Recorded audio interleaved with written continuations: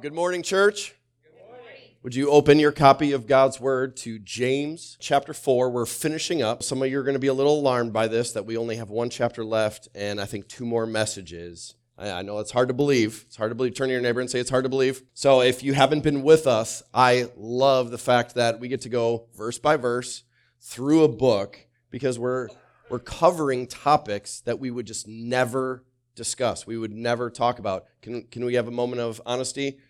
There are portions of certain books that I would never choose to preach because they're just it's uncomfortable, it's hard, they're difficult, right? They're not as chipper, not as happy, not as exciting, and that's why I love expository preaching, that we get to go through a book and we get to go from beginning to end all the way through it. We just say what God says, right? Do we apologize for that?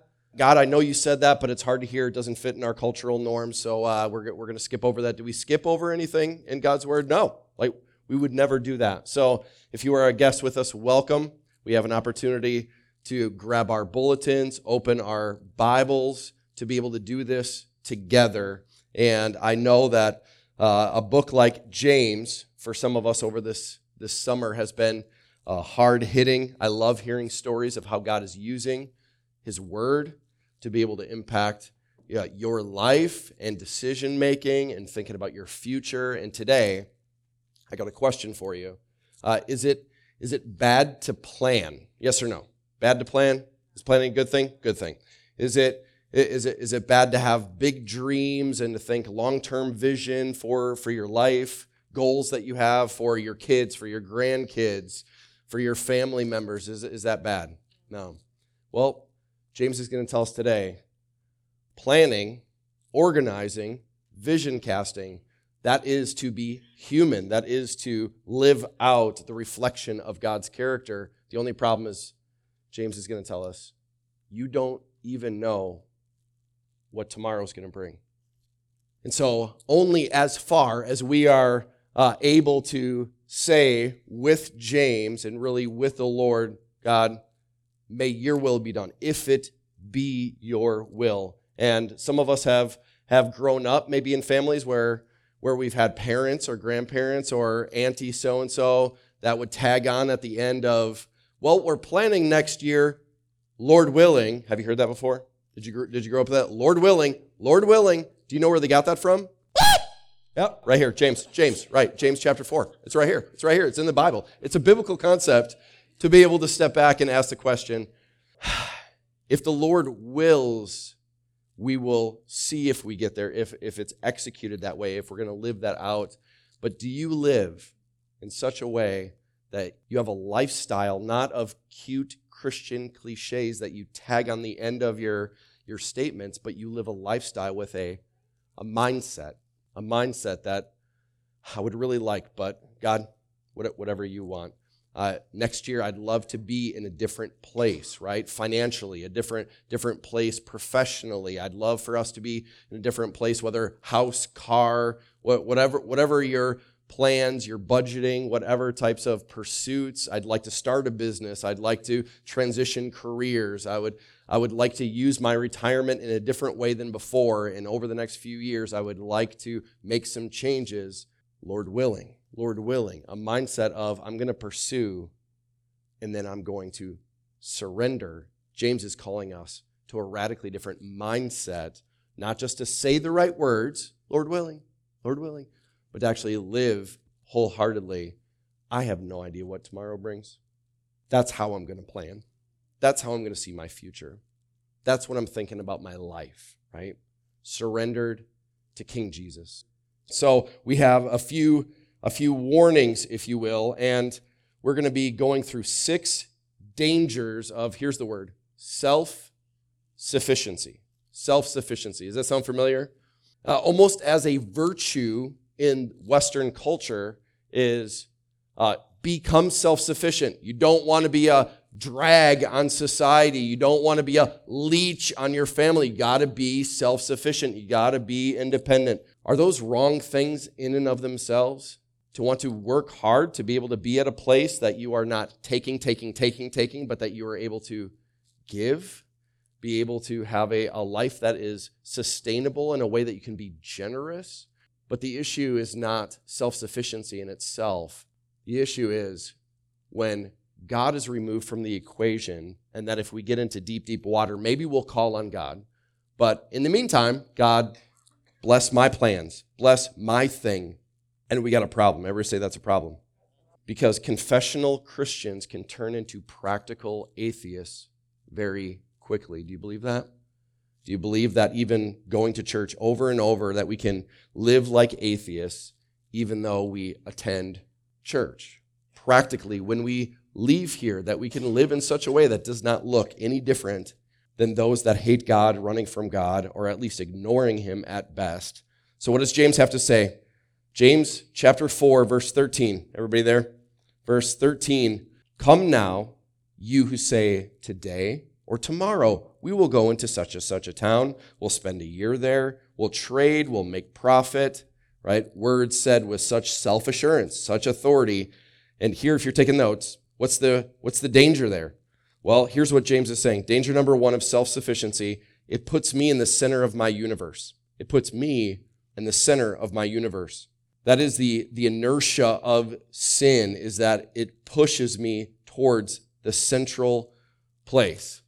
How long does it take before we see little children coming into a home that somehow, without even being taught, they gravitate towards what position in any given room, in any given family? They are smack dab where? Right in the middle. I am the boss. I rule. My voice can get louder than everybody else's. My wants trump your wants. Self-sufficiency puts me at the center of my universe. Here's a question. Wasn't that the temptation of Adam and Eve? Did God really say that you can't do something? And I thought he was good, and I thought you had freedom. Wasn't the battle in the very beginning one of, you're right, I don't need him to tell me what to do. I'm very capable of making my own decisions. Thank you very much. Self-sufficiency at the beginning, in the garden, that's way back.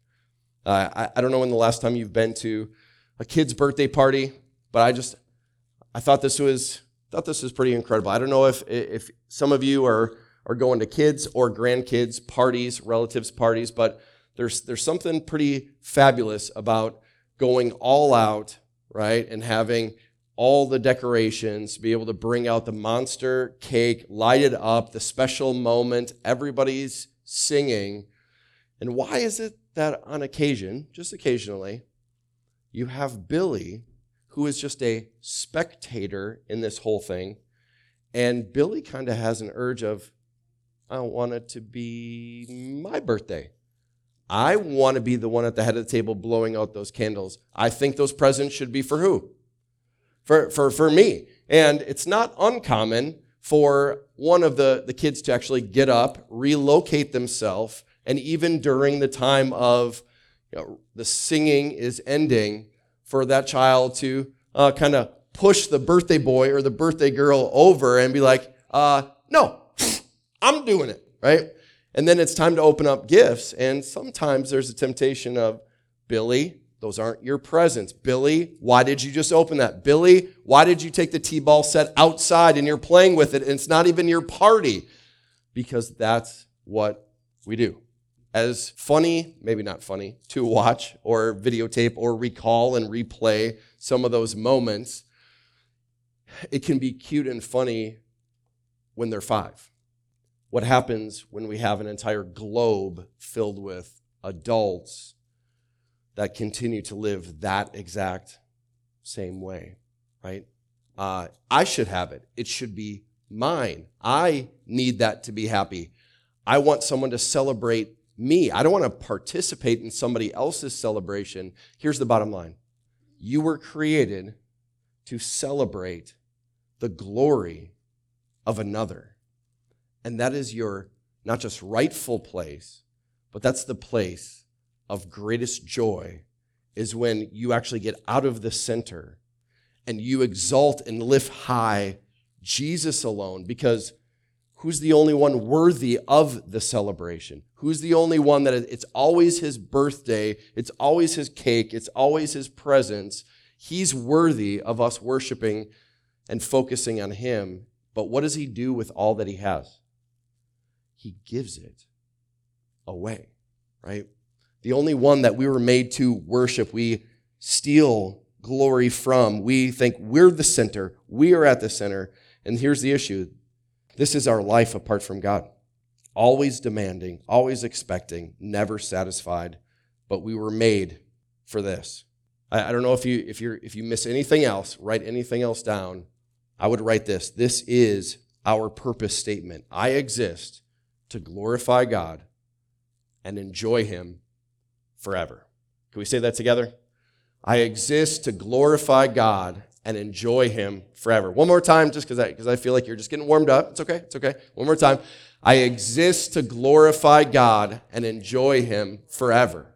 So the next time somebody says, like, why do you exist? And I don't even know why I'm here. I don't have a purpose in my life. As believers, followers of Jesus Christ, you know where we get to go? We get to go with great boldness directly to this topic and say with confidence, I know exactly why I'm here. I know exactly why I exist. I'm not searching around. I'm not shopping around. I'm not questioning it. I don't have an identity crisis going on. I know exactly who I am, and I know exactly why I'm here. Do you know that only Christians can say that? Only Christians can have confidence that they know because their Creator let them know why they were created. All else are still trying to figure it out. From the beginning, we knew this, that we exist to glorify God. That's why we were created. I don't know the last time you had a conversation with a little one, with a student, maybe with somebody as a young adult. We got some that are entering into adult years, teenage years, adult years, entering into the question of who am I? Why am I here? What is my purpose? How awesome is it that we can get that settled? That we can be settled on that topic. I know why I exist. I know my purpose. I exist to glorify God and enjoy him forever. I know it. I'm not looking anywhere else. I have it. I have my mission statement. So awesome. Everybody say that's so awesome. To know that, to be settled on that. The only problem is what? You must resign from your job of playing God and allow him to assume his rightful position. And nobody wants to get off the throne, right? And Jesus doesn't do sharesies. He doesn't do double buckle, right? His rightful position, and it belongs to him. Jesus is God. I am not, and that's gloriously good news. So number one, it puts me right at the center of my universe when I have a mindset in a pursuit of self-sufficiency.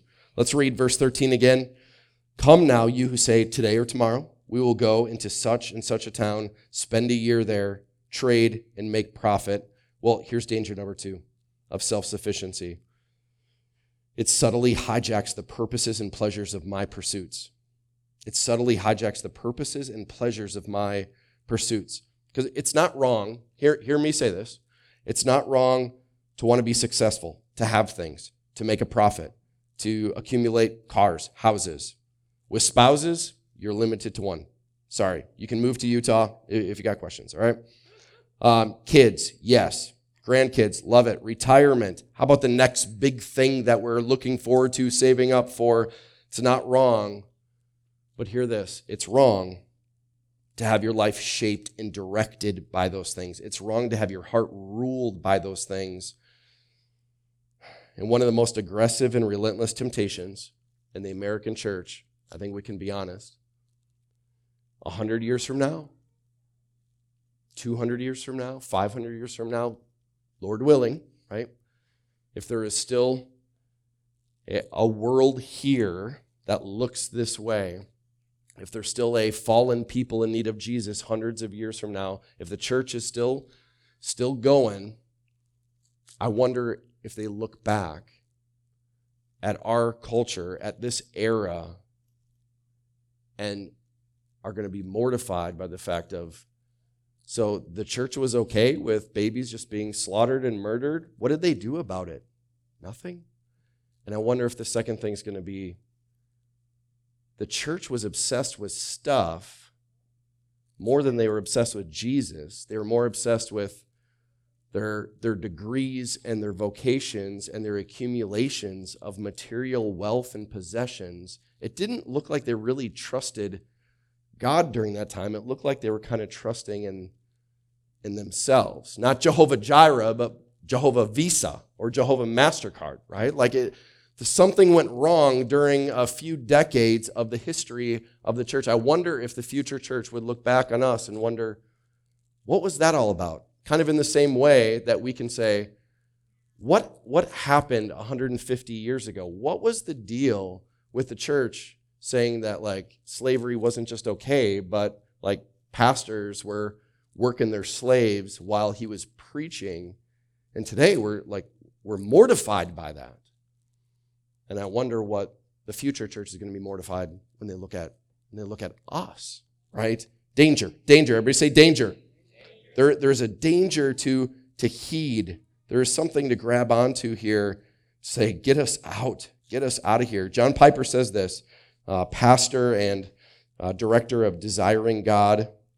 If you want to go online to Desiring God on YouTube, subscribe to podcasts.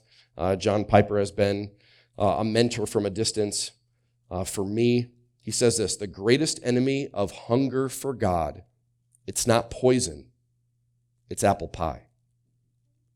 It's not the banquet of the wicked that dulls our appetite for heaven, but the endless nibbling at the table of the world. It's not the X-rated video, but the primetime drivel of triviality that we drink in every night. I don't know if he wrote this before binge watching on Netflix or Amazon Prime, but for all the ill that Satan can do, when God describes what keeps us from the banquet table of his love, it's a piece of land, a yoke of oxen, and a wife. The greatest adversary of the love of God, it's not his enemies, but his gifts. The most deadly appetites are not for the poison of evil, but for the simple pleasures of earth. For when these things replace an appetite for him, the idolatry is scarcely recognizable. And because of that, almost incurable. Those are some powerful words, huh? So what if the danger around us isn't the obvious and evident danger? What if it's not the big stuff? What if it's the little stuff? What if the danger isn't going to the gallows?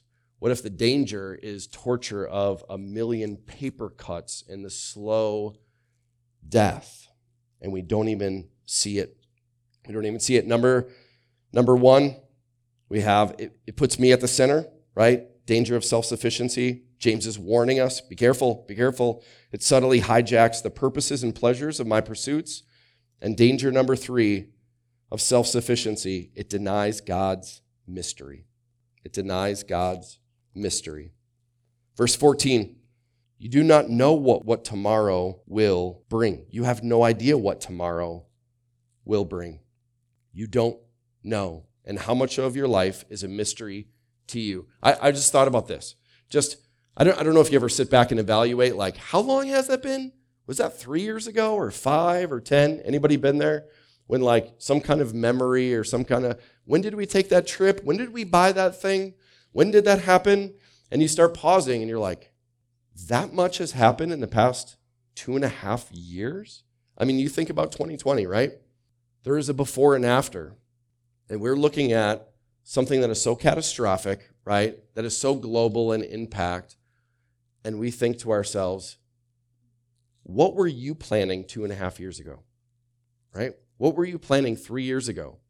That you're like, well, I know how the past 5 years has been. And so my game plan, my 5-year plan moving forward to get out of debt or to develop the career or to make a change or to start working on whatever projects.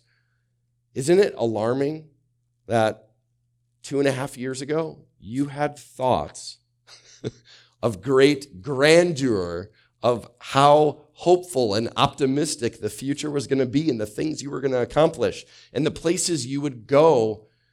Did something stop that? Something prevent that from happening? I mean, you think about, you don't know what tomorrow brings. That's an understatement. In our day, our whole lives in a matter of weeks can change years, right? and in fact change decades. We don't know. We have no idea. The mystery, the mystery of an unknown future. What does it do? I wrote this down. The mystery of an unknown future drives me to a known God. Is that what he's doing for you? The mystery of an unknown future? Is it driving you to a known God, a God that has revealed himself, that he's speaking? And even though I have no idea what's going to happen, and I don't know how this is going to play out, and there's so many unknowns, I love this. It drives me to a known God. You can know God's heart for you, even when you can't trust your own. Even when you can't trust your own. So God is everywhere. What do we call that? Omnipresent, right? God knows everything. What is it? That he's omniscient, okay? We know that God is all good. Everybody say he's all good. He's all good. I don't know if you know this omni, okay? Omnibenevolent, right? Benevolence, right? Goodness. Think about this. We serve a God who is all-knowing. He's everywhere, and he is all good. And so the things that you don't know about your future, the things you don't know about the plans that you're even making today, you can place the hope and the trust that you are tempted to place in your plans, your ways, your timing, into a God that knows everything, that is everywhere, and he's good. He's good. Everybody say that's good news. That's such good news. Only when you rest in Jesus can you live in the midst of the mystery and still be at rest. If you want to jot down this address, Philippians 4:7. Philippians 4:7, love it. The peace of God, which surpasses all, everybody say all, surpasses all understanding, will guard your heart and your mind in Christ Jesus. Where does that peace come from? Does that peace come from knowing the future? Knowing that your plans are going to be a success? Knowing that you have your 5-year, 10-year plan laid out and that you know exactly how you're going to work out your system, your way? Is that where peace comes from? There's no peace in placing your hope there, but in our God, do you know what he brings? Supernatural peace, supernatural peace. James tells us that those who live a self-sufficient life will never know this peace. Will never know this peace. How about this? Number 4, danger of self-sufficiency. It forgets eternity. It forgets eternity. It denies God's mystery, and it forgets eternity. It forgets eternity. I don't know about you, but it has never been easier to go through a week or a month, and depending on what stage of life we're in, right? It's never been easier to go through long periods of time and not even have one thought about eternity. There is so much happening. There is so much busyness. There is so much on our calendars, right? We are moving at such a pace that we don't even have time to slow down and think about, wait a minute, this is just for a moment and then forever. I don't know when the last time you've dwelled on eternity. Eternity. What does he say? Verse 14. What's your life? What's your life? All right, James. He's getting a little saucy. What's your life really, Mr. Planner, Miss Planner, Miss Big Dreams, right? Mr. Ambitious. What's your life really? For you're just a mist. You're just a vapor that appears for a time and then vanishes. Only now I think about. Only my comfort, my way, my power, control, affluence, pleasure. And James is so burdened for the church, right? Think about this. He's writing to the early church 2,000 years ago. How much worldly pleasures and temptations were they really absorbed in? Didn't seem like there was a whole lot going on, but James is like, even as a young church, the temptation is so strong to forget that your life is so short.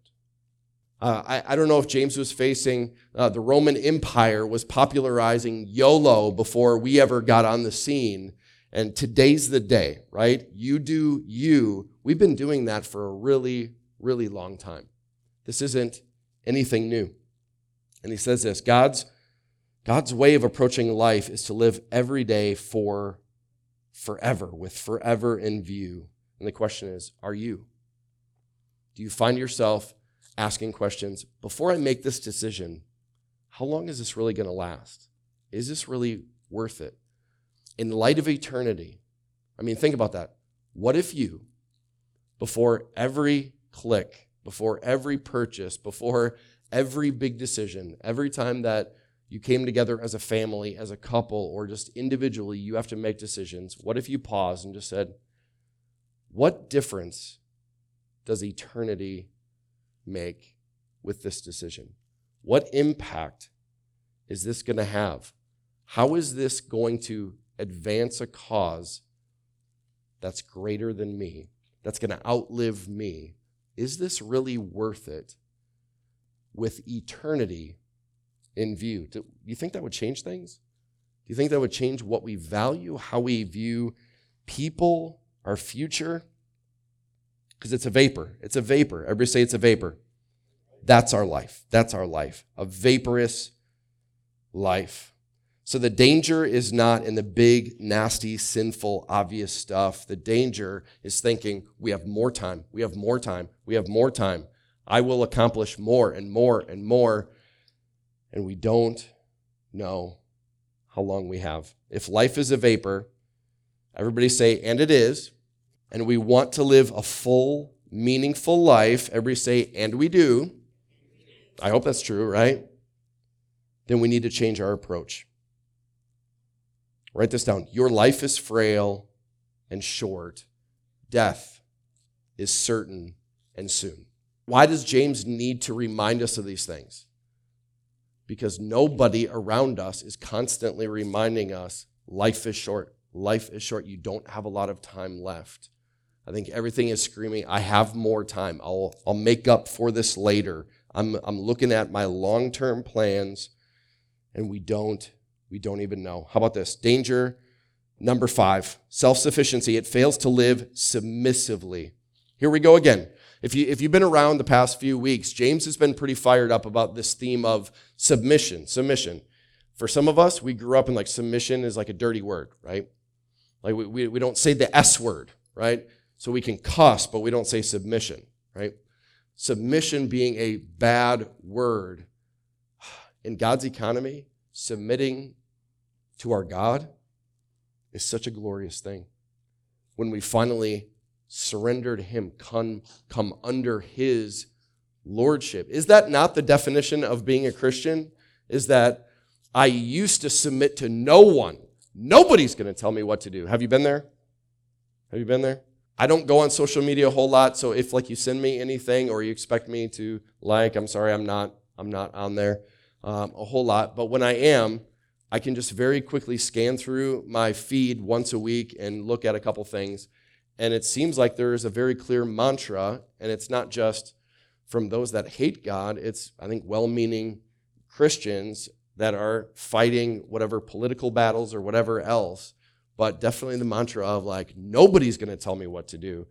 And I wonder, how deep does that go?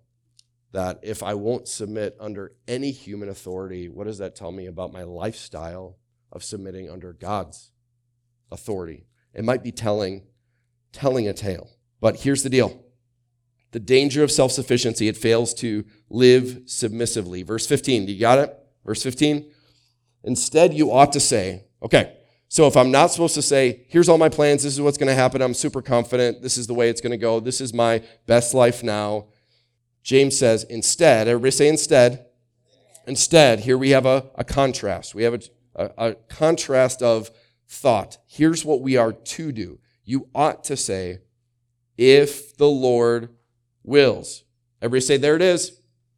You got it. If the Lord wills. Lord willing, if the Lord wills. It's right there. It's right there. Not as a Christian cliche, but instead as a heartfelt pursuit of submitting to God's will. If the Lord wills, we will live and do this or that.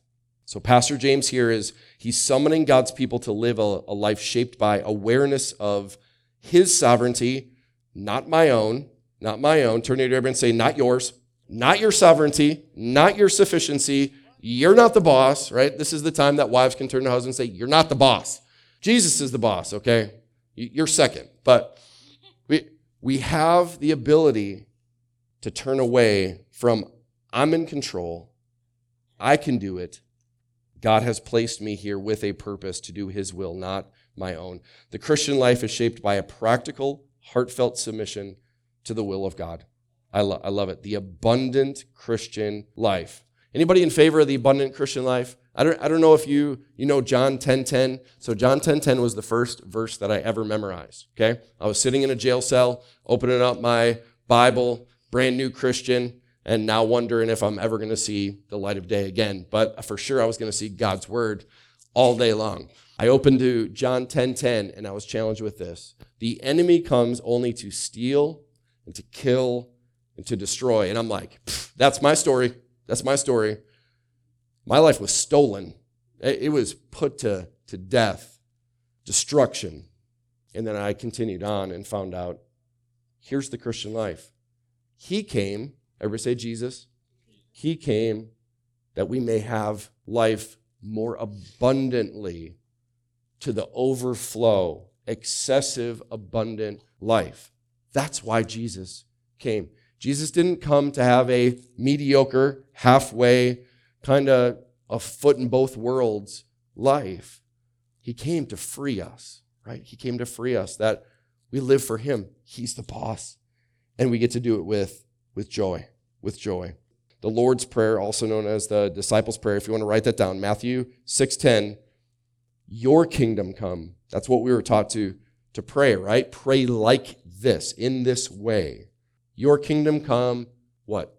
Your will be done. Your will. Father, your will, not mine. I'm not here to do me. I'm here to live for you. Do you know how unique that is? As a Christian, to say, I'm living for him. I'm living for him. It's not about my thing anymore. So here we go. Parents, thinking about your families, your kingdom come, Jesus. Your will be done in my family as it is in heaven. Do you pray like that? How about husbands, wives, in your marriage? God, your kingdom come, your will be done in my marriage as it is in heaven. Students, your kingdom come, your will be done in my studies, in my relationships, in my future planning, just like it is in heaven. Everybody say that's powerful. When we start getting specific about the areas of our life and saying, your kingdom means I enter in with all of my plans and all of my agenda with an open hand, not a tight fist. Have you heard the story of how they trap monkeys? If you go to jungles, and I'm assuming it's probably pretty widespread, find your local jungle, if you will, right? Throw a dart on a map, find your local jungle, and if you ask those that are living out in the wild, they often will capture monkeys. They're delicious, I hear. All right. So if you're going to capture a monkey, do you know how fast they are? Those dudes are fast. So you can't outrun them. You got to outsmart them. So they would take a coconut. They would cut a hole that's just barely larger than a monkey fist. And all you got to do is put a nut or a fruit or something inside, and then you make sure it's mounted to a tree or the ground, and that it's not going to move. And then you come back a couple days later. And guess what you find? A dead monkey with his arm in the hole of a coconut. Why? Because when he gets hold of that, the only instinct that he has is, I will not let it go. I must have this, even if it kills me. Has that been your story?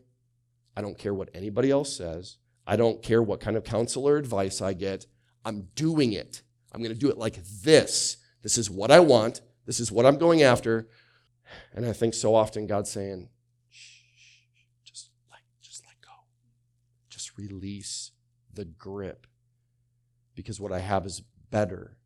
Do you know that you can't put something better in the hand of the monkey when his fist is so dead gripped? Are we any different? I'd rather die then release control or submit my will to God. And who's James talking to? He's talking to the church. He's talking to the church. He's saying, church, there's danger. There's danger, and I want you to see that the warning is for your good. So do you see there, verse 16 and 17? Everybody say, land the plane. Oh, we're so close. Self-sufficiency, danger number 6. It's motivated by wrong definition, a wrong definition of sin. Verse 16 and 17.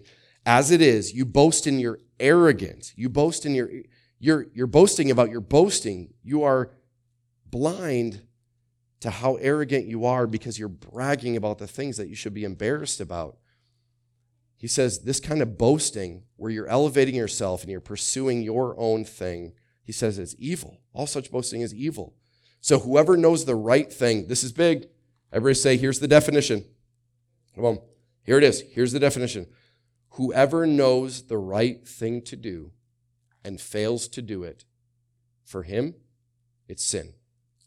The number of times that I've spent over the years debating with people about, well, is it wrong? Is it wrong? Is it wrong to do that? Huh, preacher? Is it wrong? Are you saying it's sin? Is it sin for me to go from here to here to cross that little line, that line? Are you saying it's sin? You saying I could do this and that's okay, but then if I cross the line, are you saying that's not okay, but that's okay? Where does it say in the Bible? Where does it say in the Bible? Do you know anybody like that? I want to fight. I just want to fight. I want to bicker and I want to argue and I want to be right.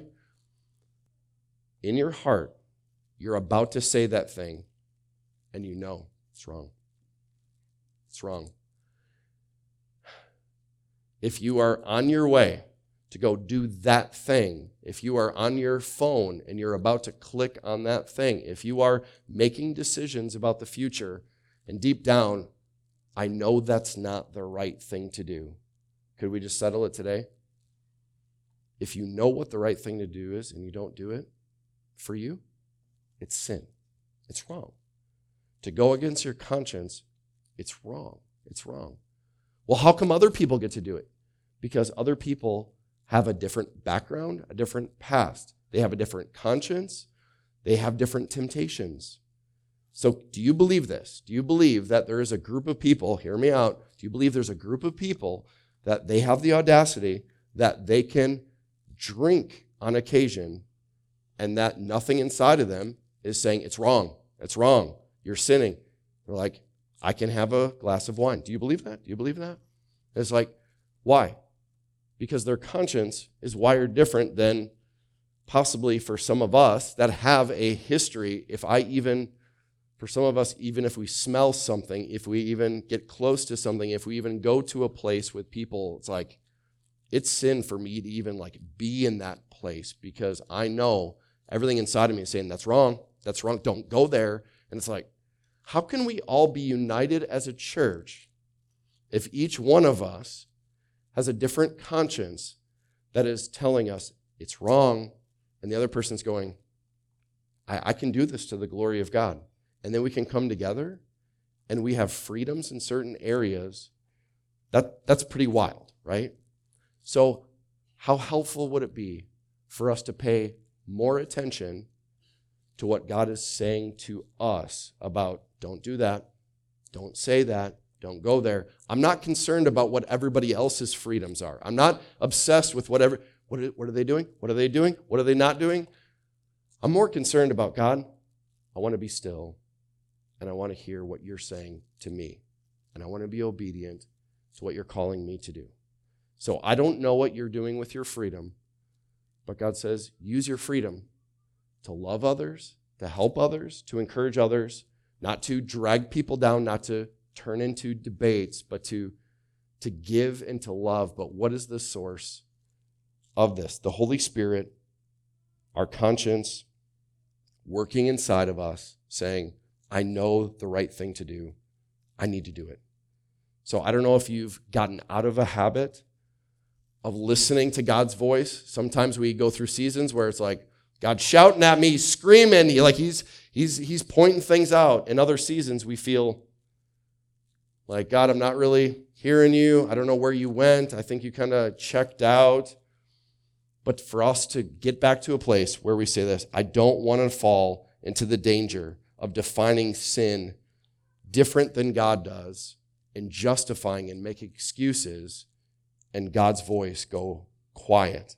As the worship team comes up, I want us to think about 1 Corinthians 6. 1 Corinthians 6, 19 and 20.